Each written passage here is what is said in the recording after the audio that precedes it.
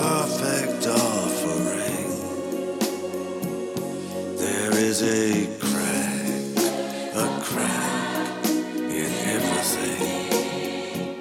That's how the light gets in. And welcome to the Thinking God podcast. Just wanted to say I appreciate all of the response from last week's podcast with Dr. Joel Hunter. And this week, it's Ashley Cleveland.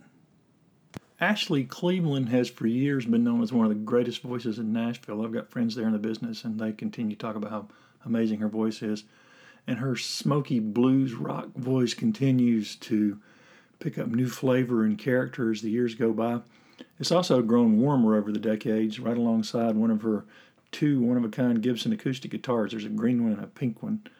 They were custom made for her, and the sound of those things have gotten warmer as well. She's also the author of Little Black Sheep, which follows her life story of finding meaning and recovery in faith. I recommend it if you haven't read it. It's easy read, quick read, very interesting, good story. Her new album will be dropping soon, and next week she is taping a Christmas special with Emmylou Harris, Wynonna, Pam Tillis, Lori Morgan, Daly and Vincent, and that should be airing sometime around Thanksgiving.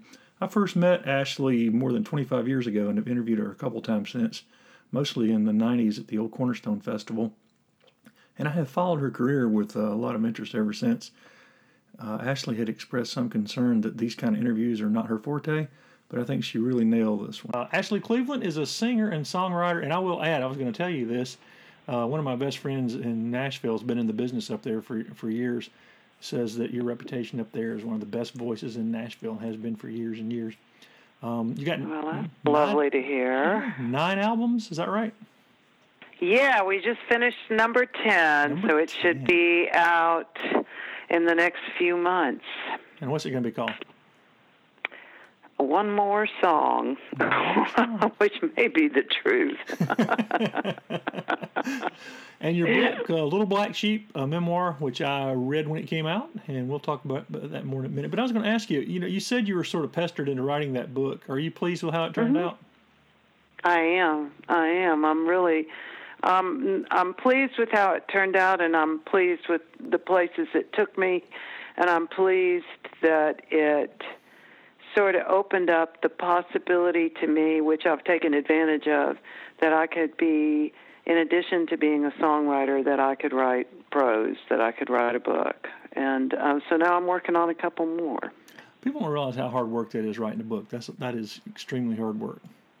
Well, I'm years into the one I'm working on now, and I think I'll probably have it finished within the next 6 months. But it is. I don't think it's all that hard to write. To write something that's worth reading, that's another story. Well, to me, that's writing. Everybody thinks they can write. Yeah, that is writing. It's the famous story that Anne Lamott tells, that she was at some sort of charity event, and a surgeon came up to her and said, "Oh, I've been writing a book on the weekends." And she said, "Yeah, and I've been doing some heart surgery on the weekends as well." Yeah. Well, yeah. I mean, that's the thing. It's that's similar to I played a mega church once down in Fort Lauderdale, and it was quite. It was a pretty tricked out church in terms of it was very nice, and the pastor, was really beautifully dressed, and he kind of breezed in when I was doing my sound check, and he said hello, and then he said, "Hey, I play some harp or harmonica." And he said, "So maybe I'll jump up and jam with you when you do your set." And I said, "That is fantastic, because I preach, and I'll jump up and jam with you when you start your part." That's awesome. He did not think that was funny at all, but gosh. I did.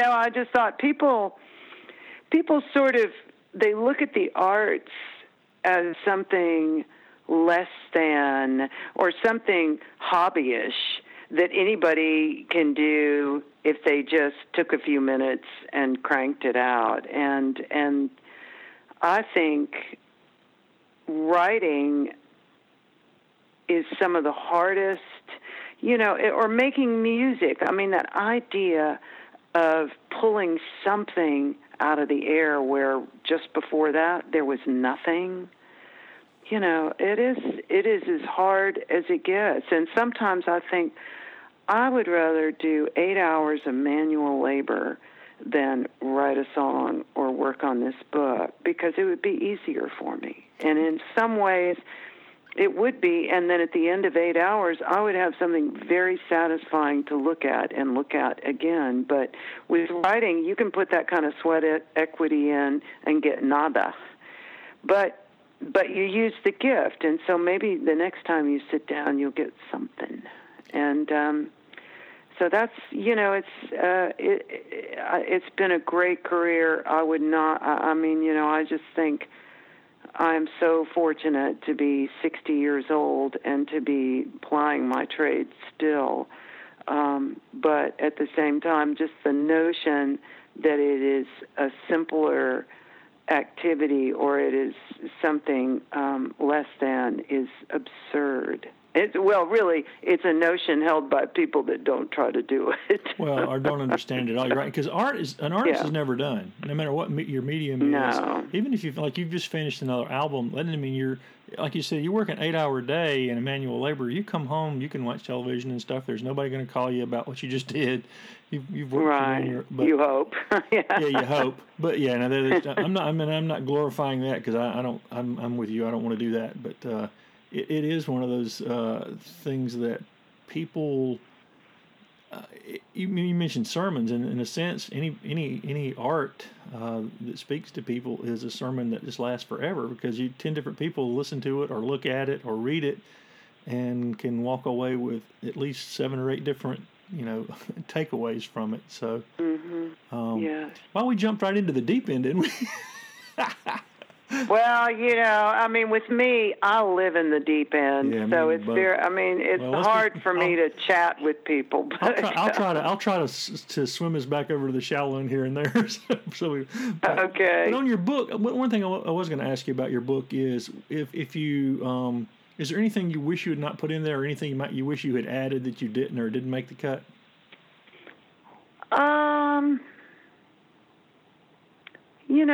Off the top of my head, I can't think of anything specific other than, I would have, if you live with something long enough, you can always think of ways you could have improved a good bit of it. Not all of it. There are some things in there that I would write exactly the same way if I had it to do again.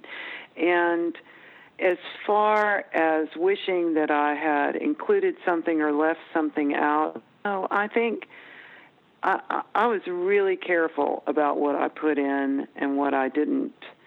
And the only person living that I was concerned about as far as content in the book was my mother. And she was really amazing. She would not read it before it was published, and it drove me insane. And I would call her and say, Mom, I'm sending you these galleys. You have a few months before they go into publication, so anything you want to change, now would be the time. And, I'd call her back and say, have you read those galleys yet? No, I've been so busy. And finally, the deadline came and went, and she had not read it, and she came shortly after that for one of my children's high school graduation, and we were in the car together, and I said, Mom, I got to tell you, I am really concerned about the fact that this book has gone into manufacturing and it's going to be released, and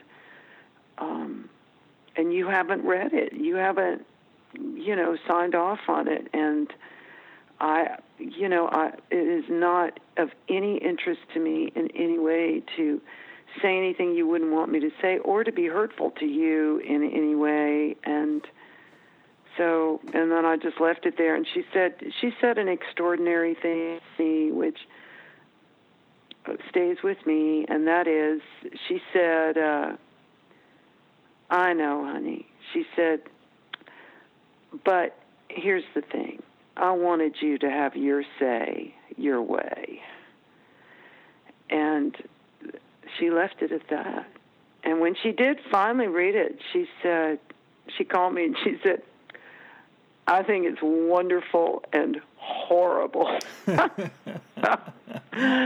But she gave me that. And I thought, what an amazing act of generosity. Very brave. You know, she was very brave. I mean, to do she this. is brave, but also she knows me, and Right. so I think she knew my heart, and she knew that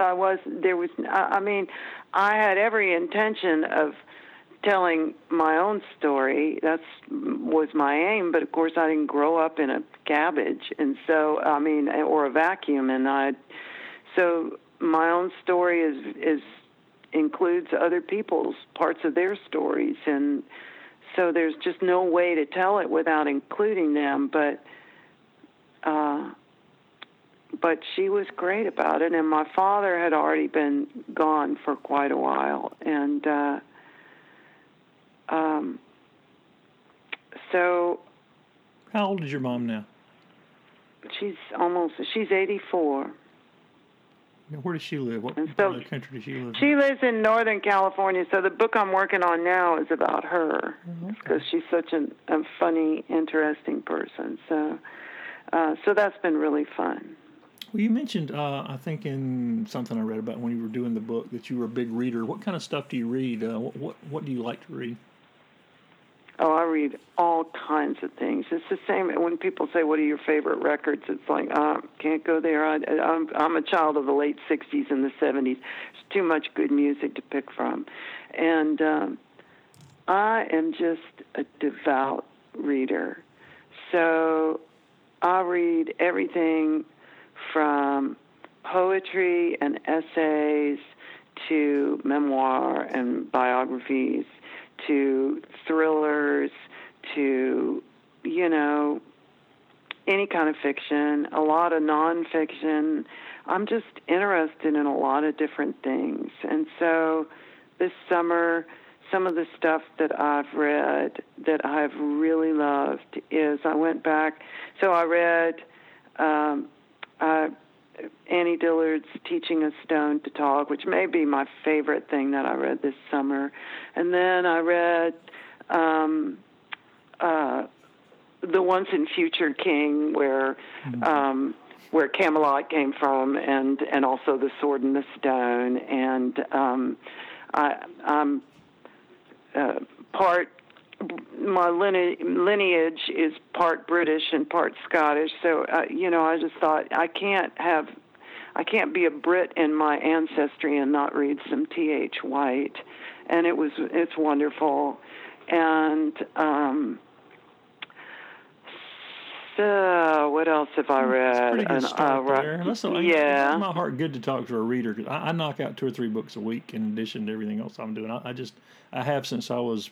My dad actually taught me to read before I started school back in the real early '60s, and he always said, if you want a book, I'll buy it. You read it, tell me about it, or I'll take you to the library. So I've been a reader and a writer my whole life, but it is it's good to talk to people. Do you listen to the audiobooks? Do you do any of that kind of?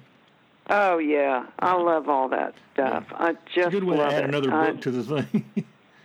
Yeah, and I love In fact, it drives my children nuts because, for years now, I like to listen to public radio. My kids would get in the car before they started driving, and they'd hear the NPR music and start groaning. Well, I'm with you. But I love. Would change the radio, and the problem is NPR has their volume set and tone set so low. If they change the station, it's just like blasting. Yeah. Well, it's and I love podcasts like This American Life, and there's just so much interest, any human interest, any stories. There's a guy, another British writer named Lawrence Osborne, and I just am finishing up a book of his, and he started out writing travel guides, but now he writes kind of noir.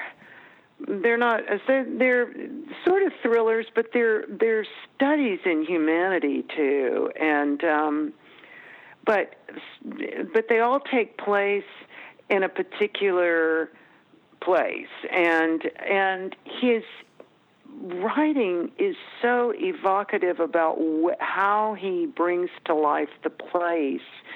So, for instance, this one I'm finishing up is it takes place in Cambodia, and I know nothing about Cambodia except we were in conflict with them, and I have a vague understanding of the part of their history that included the Khmer Rouge, and but nothing really. I've never even thought much about it. But the way he describes it, I feel like I've had a little trip to Cambodia and have an understanding, just kind of a cursory understanding that I didn't have before. And that, to me, I mean, you can sit in your house and time travel and globe travel just with books. I think that's amazing. Yeah, I think our generation is the last that's going to, I'm afraid, be in that category, though, Ashley.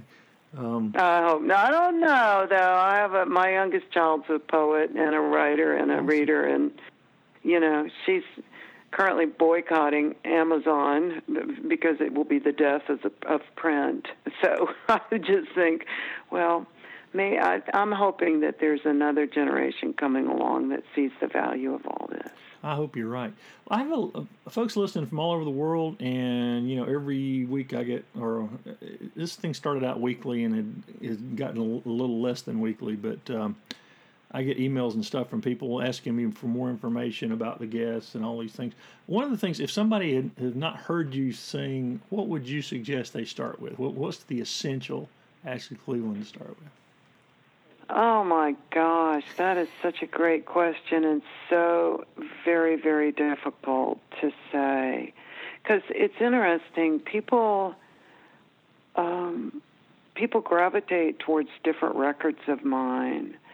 And so I would say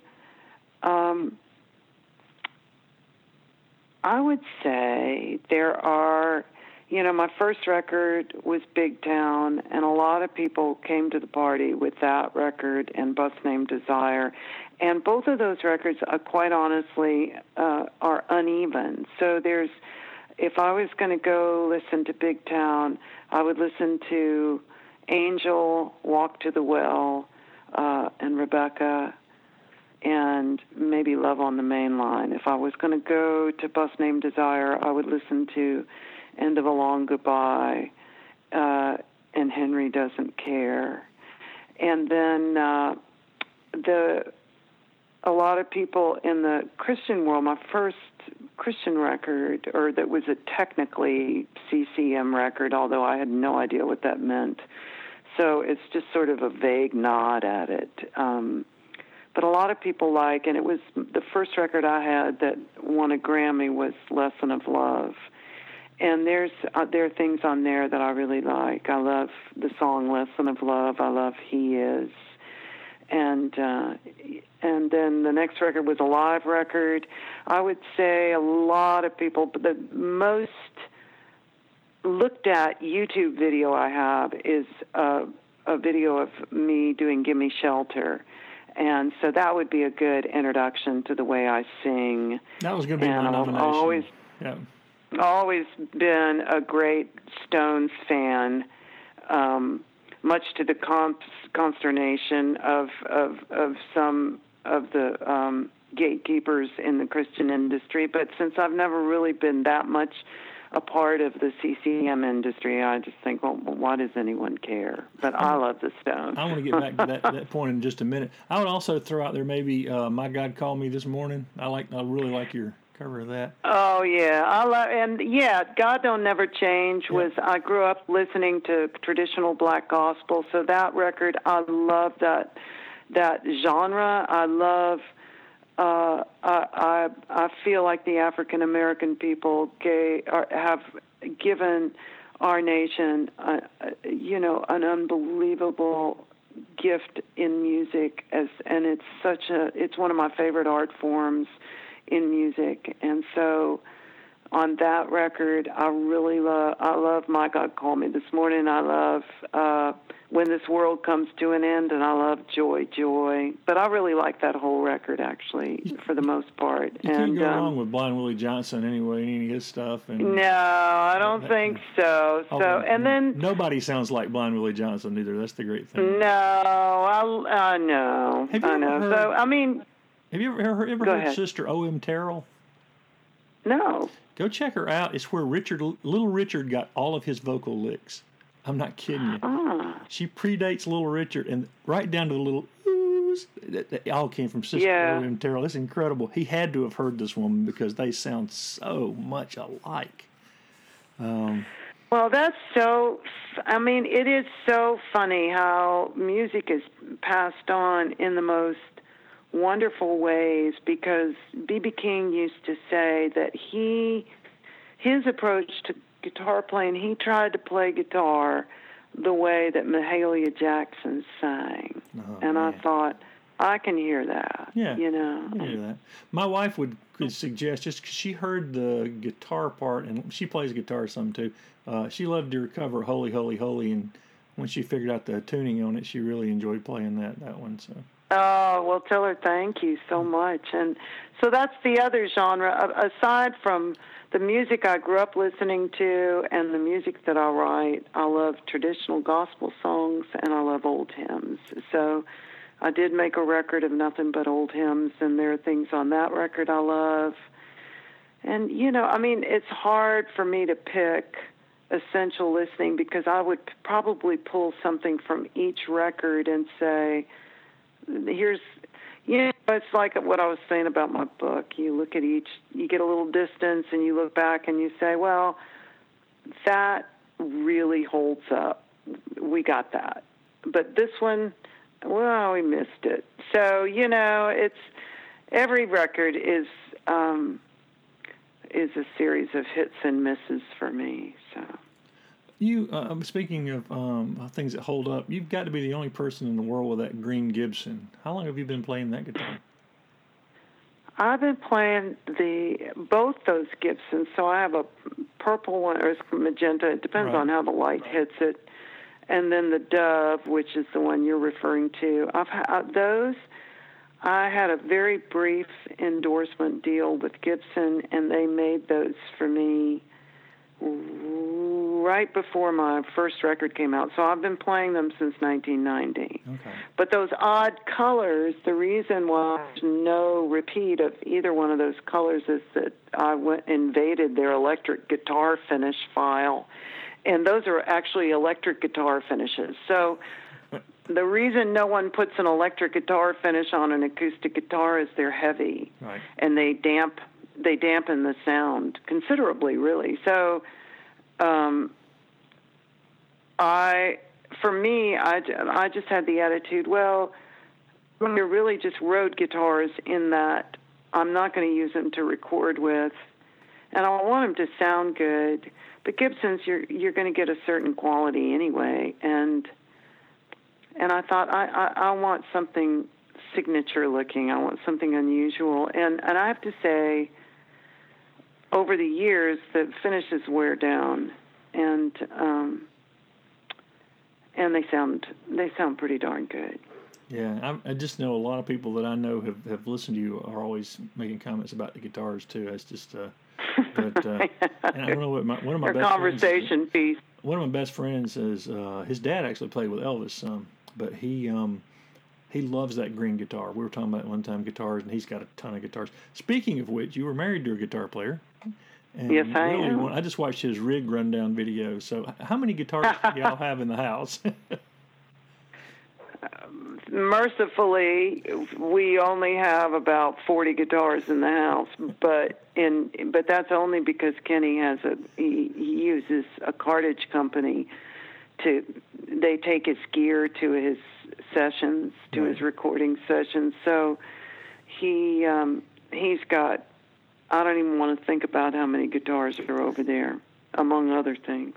So well, he's one of the best, so he needs them, I guess. Some people collect and some people play them, but some do a little both, I guess. Yeah. He's less a collector, more a player. Yeah, he's really something. I know in your book you mentioned you first started playing guitar and you were sort of marveling at Joni Mitchell, I guess, along with the rest of us back then. How long did it take you to realize she was using open tunings and you were trying to play some of her songs? Well, not very long, and the reason for that was back in those days, the song books you could buy. Like if you had a record you loved, you could go buy the songbook, and it would be this, just comprised of the music. Most of it was notated music, and then pictures and things like that. But this incredible thing happened for me where, and this was a big part of my training because I'm pretty unschooled, but in Joni Mitchell's songbooks, she included the tuning and the fret fingerings for each chord. So she literally showed you what she was doing. And that was unusual because a lot of people were playing in tunings, but I didn't know that. Like, you didn't get that from a Crosby, Stills, Nash songbook, but you got it from a Joni Mitchell songbook. Wow. That's very cool. I know. I wish they still existed because I could learn some new chords. But do you still practice? I think they've gone the way of the dino. I think they have. Do you still practice guitar a lot, or? You know what? I practice more now than I ever did. I try to sing and play every day.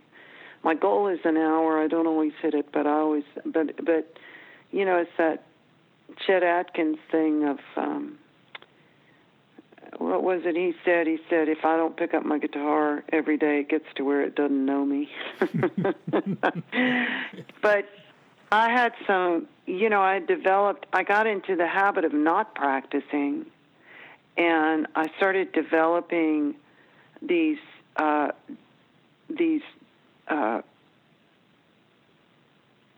things, singing that were hurting my voice. I started singing really wrong and doing some things, pushing, that were hurting me. And so I went through this odyssey of several years where I just hated the way I sounded. And also I had this thing where every time I sang, I'd kind of hike up my larynx in order to push, but rather than help me, it cut off half my power and half my range. And so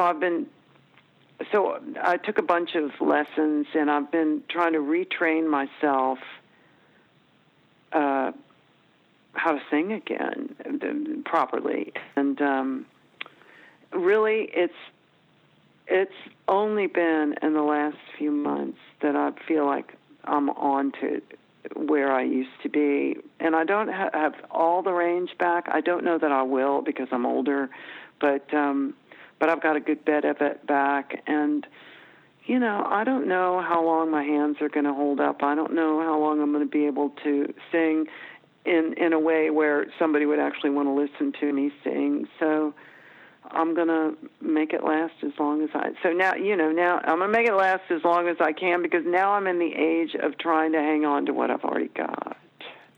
What kind of stuff do you play and sing for fun, actually, if you're just sitting around by yourself? I usually practice, so I always start, after I warm up for a while, every day I do Chain of Fools, because Aretha Franklin, no one is ever going to touch her as a singer.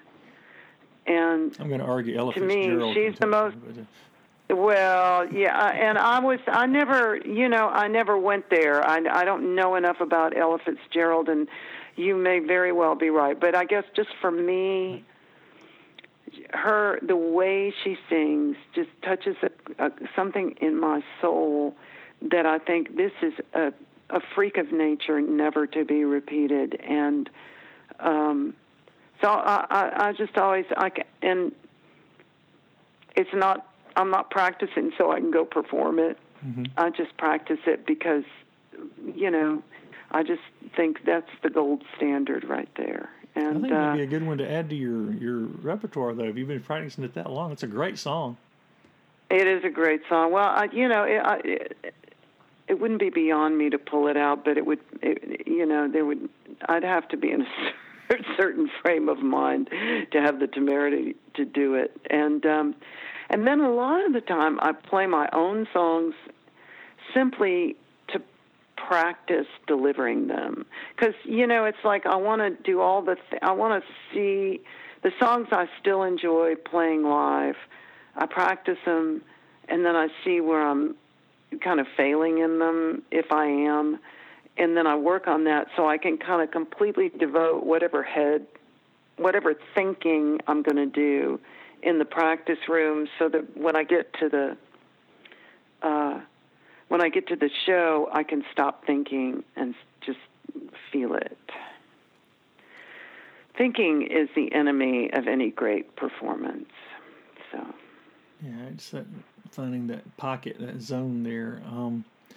Are playing guitar and singing spiritual practices for you? Do you consider them that, or are they naturally? Absolutely. Yeah.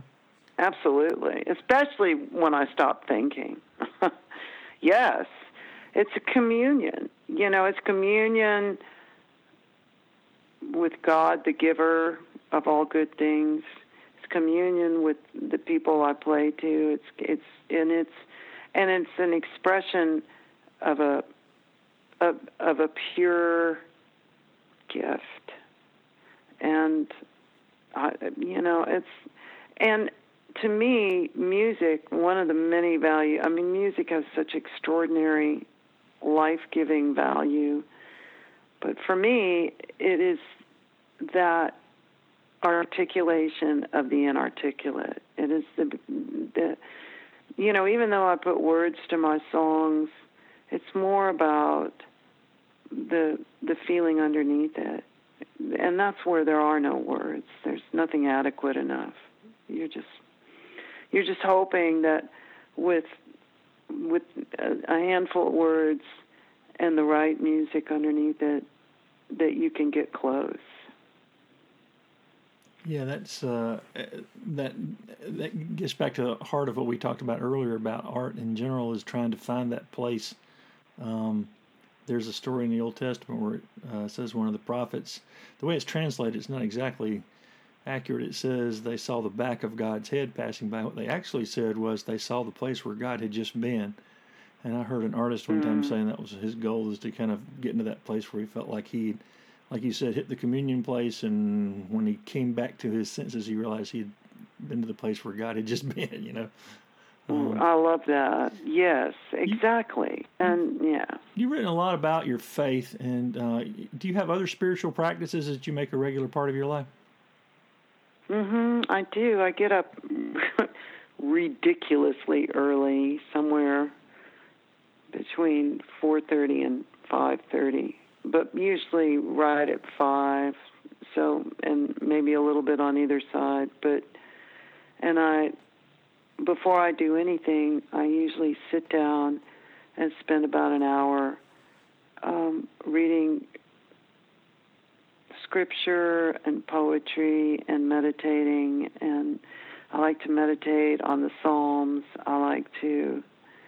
Sometimes I like to just meditate. I've been reading the book of John, just one verse at a time for years. And I'll meditate on that, I have a real desire to know Christ. And I think I realized a couple of years ago that even though I'd been a professing Christian for years, all my life, really, I didn't feel like I really knew Jesus. I felt like I was much more tuned into God the Father. And so I thought, I'm going to sit with the Gospels for a long, long time, and that's when meditation kind of opened up for me. I just would take the verse and sit and just try to empty my mind, which is not easy. Try to stop the chatter, which is also not easy. But what helps me is I just get into a listening mode. The birds are just starting to wake up, and so I just listen to them.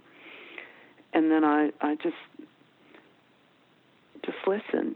And most of the time, I don't feel like the Lord says anything to me, although occasionally I feel like He has, and it's been meaningful. But most of the time, it's just a sense of presence, and that kind of changes everything for me. I ask all my guests this exact question, but usually later in the interview, I'm going to ask you because you kind of got to it now. Who is Jesus? Well, that's why I started doing that. You know, I have a pretty traditional Judeo-Christian view of Christ, the person of the Godhead who was both man and God, and who gave Himself for me, for my sins, and welcomed me into His kingdom. But that's pretty scripted. I think, what I would say today is Jesus is the person of the Godhead who picked me up out of the deepest possible hole and taught me how to live. That's perfect, because it kind of leads into the next couple of questions. Recovery has been such a big part of your story. How much clean time do you have now? I just picked up a medallion for 20 years. Oh, that's awesome. Yes. That's awesome. What do you think? Miraculous. It is. Every person in that room is a miracle. What do you think that people outside the recovery community fail to understand about addiction? That it has no moral implications, that it is an illness, that the addict, no one despises the addict or their behavior more than the addict or alcoholic, and that we have lost the ability to choose, and only something outside of ourselves, only a power greater than ourselves can give it back to us. Yeah, I tell people that want to argue about the disease thing that, just know that a large number of people who have gotten better have done it by treating it as if it were a disease, whether they want to accept the DNA part of it or not. In the big book AA, Bill W. writes that it's impossible to stay sober and have any meaning in life without gratitude and service. Have you found that true in your recovery? Oh, without a doubt. Without a doubt. Both of those things. I really, the service work is a joy to me. I sponsor, depending on who's active and who's inactive, anywhere around 8 people. But that really just means I go with, I'm there for them, and I've done this 12 steps numerous times, both in AA and in Al-Anon, and so I have an understanding of that, and I just am there as a witness to walk through the steps with them and encourage them to do the work, because recovery is work. Mm-hmm. It doesn't just you don't just get it laid on you. It is a daily affair in my opinion. But I just think gratitude and service are not just the keys to recovery from alcoholism or drug addiction. They are keys to coping with this world, period, and this life. So, when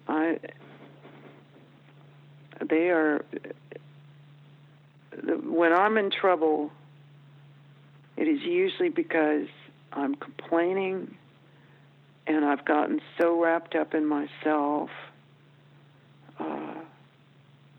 that I'm not of any use to anybody else, and the only way out for me is to go get involved with somebody else and help and be of service if I can be. And you kind of have led into the answer to my next question, is what do you think the church can learn from AA and NA in the 12-step movement?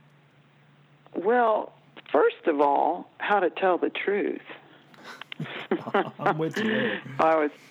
And what I mean by that is I think one of the things, when a person who has no prior understanding of how 12-step programs works goes to an open 12-step meeting, and what they mean by open is that anybody can come. You don't have to be a closed meeting is only for those who wish to stop doing whatever the meeting is about, stopping doing. So if it's AA, a closed AA meeting is only for those who wish to stop drinking. You don't have to have stopped drinking to come to one, but it does have to be your issue. An open AA meeting is for anybody. If it's curious, they can go. So anybody is welcome to attend an open AA meeting. And I think one of the most staggering things that happens for someone when they go is the level of honesty. It is because we tell the truth. We lie to our own destruction.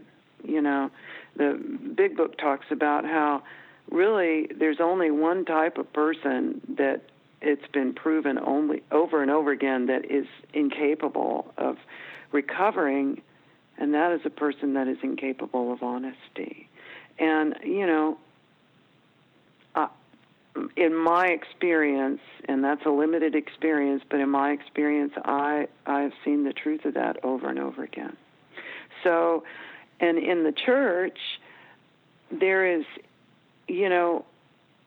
regardless of whether people are saying, I'm free and forgiven, the minute everybody is supposedly free and forgiven, they're busy getting the outside of that cup clean and trying to make it look like it stays clean all the time. And so the level of honesty drops, or there is a hyper-focus on what other people are doing. And so I think for me personally, what has been so great is when I'm in a 12-step environment, my purpose is to keep the focus 100% on me. What needs to change in me? What am I doing that is destructive and creating problems? Because there's always something. And also, to be honest. And I think, those two things alone are so valuable to me. And it's not all, I've been involved in some extraordinary churches, and so I don't like to badmouth the church. It's too easy, It is, but at the same time, the church does. At the same time, though, somebody needs to speak the truth in love, because I've been involved in, almost 6 decades in churches and stuff, and also about 4 in AA and NA, and of course, we both know that the difference is, I think, people learn to pretend pretty quickly in church, and if you do that in AA or NA, you don't live very long. And right. You can live an awfully long, sort of stressful and inarticulated life in the church by pretending, like you're saying, keeping the outside of the cup clean and trying to fit in and find a sense. And I always have called it the idol of goodness. Everybody, Jesus has been replaced with being good, Right. And right. Do you still go to church? Is that a part of your life? I do. Sometimes I have to make myself. I'm not much of a joiner, but I really believe that the church is for the people and that we're called to be part of the body. And so if I didn't believe that, I probably wouldn't go, but I need to go because I'm kind of a loner and introverted. And so it is good for me to go and to be part of and to serve there too. And I'm in a lovely church right at the moment, and glad to be part of it. They are tremendous people. Well, you mentioned when we started you've got a new album coming out. What else is next? What's coming up next for you? a few years ago, this film company in Los Angeles, the head of the company, my manager gave him one of my books, and he actually read it and got interested.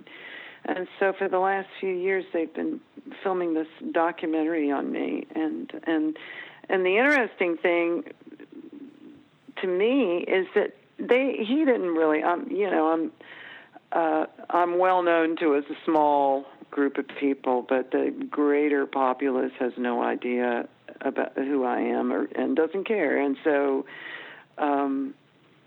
he didn't know anything about what I did as a musician, so he kind of came to that secondarily, but he got into that. And so his company's been doing a film for a few years, and it's finally finished. So he's plugged into that world and very much into film distribution. And so they're going to start pitching to film festivals this fall, I believe. And so that's happening. Title?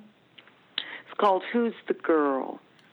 When I got signed to Atlantic Records, Ahmet Ertegun, who was one of the most iconic record executives that ever lived and responsible for discovering and signing Aretha and Crosby, Stills and Nash and Led Zeppelin and just a host of one-of-a-kind talents, and the head of Atlantic Records in New York, somebody had pitched him a project, and I wasn't part of the project, but I was actually hired to sing a duet on it, and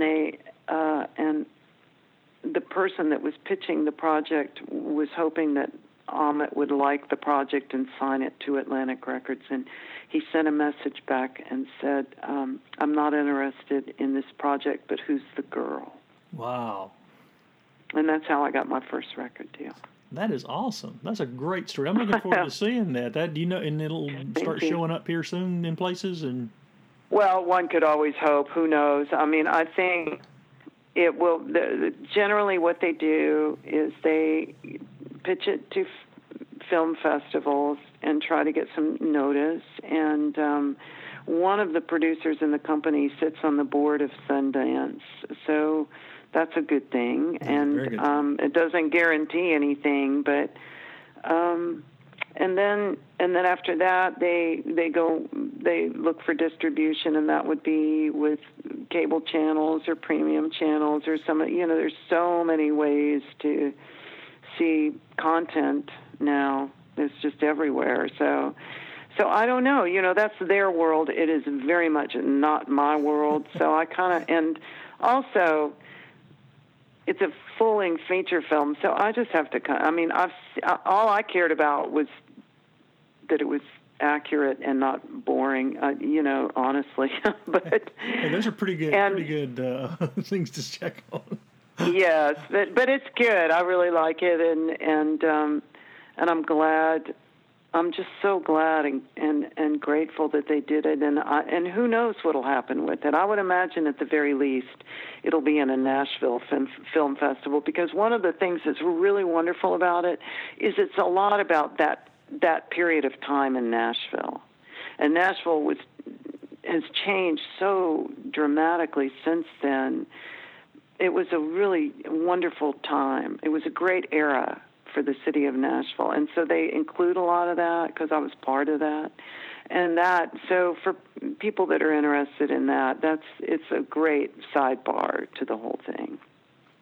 Well, this last question I ask everybody as well: when was the last time you laughed so hard you could hardly catch your breath? Well, I think probably I call my mother, and honestly, I have no idea what she said, but my mother is really funny. And so I call my mother on this book I'm writing about her. We have an appointment once a week. She's in California, and I'm in Nashville. And we have an appointment once a week to talk on the phone, and I interview her for this book. And so I'm sure, and a lot of the time, we just start laughing and can't control ourselves. Because, not only is she really funny, but we're from the same STEM. So we find that the same thing's amusing. Well, Ashley, I hope everybody will be watching for Who's the Girl and your new album, which should be out when? I think sometime this fall. So before Christmas? It kind of, it depends. How have you avoided but we'll do at least a album? soft release. How have you avoided? I have Christmas? avoided. Thank you for noticing.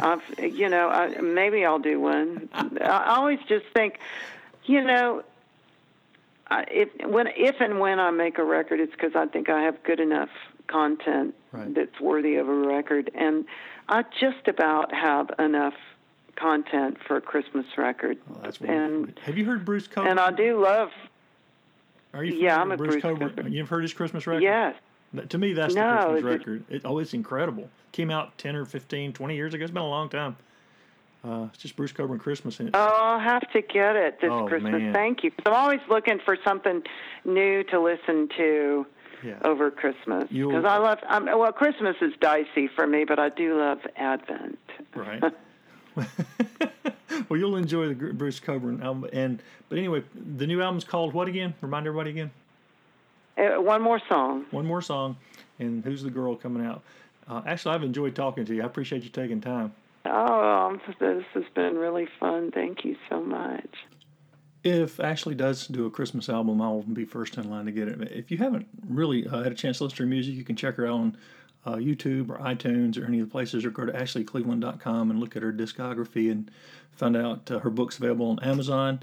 And if she comes to your area, her website will show you, and you really need to make a point of getting out and see her, because she is, and I really don't overstate it, really one of the best voices of our time. So appreciate her taking time to be on Thinking God podcast, and appreciate you taking time to listen to us chat it up, talking about faith and hope and reasons to continue thinking about God in this world. And what better way to end this podcast than with Ashley Cleveland's cover of Gimme Shelter.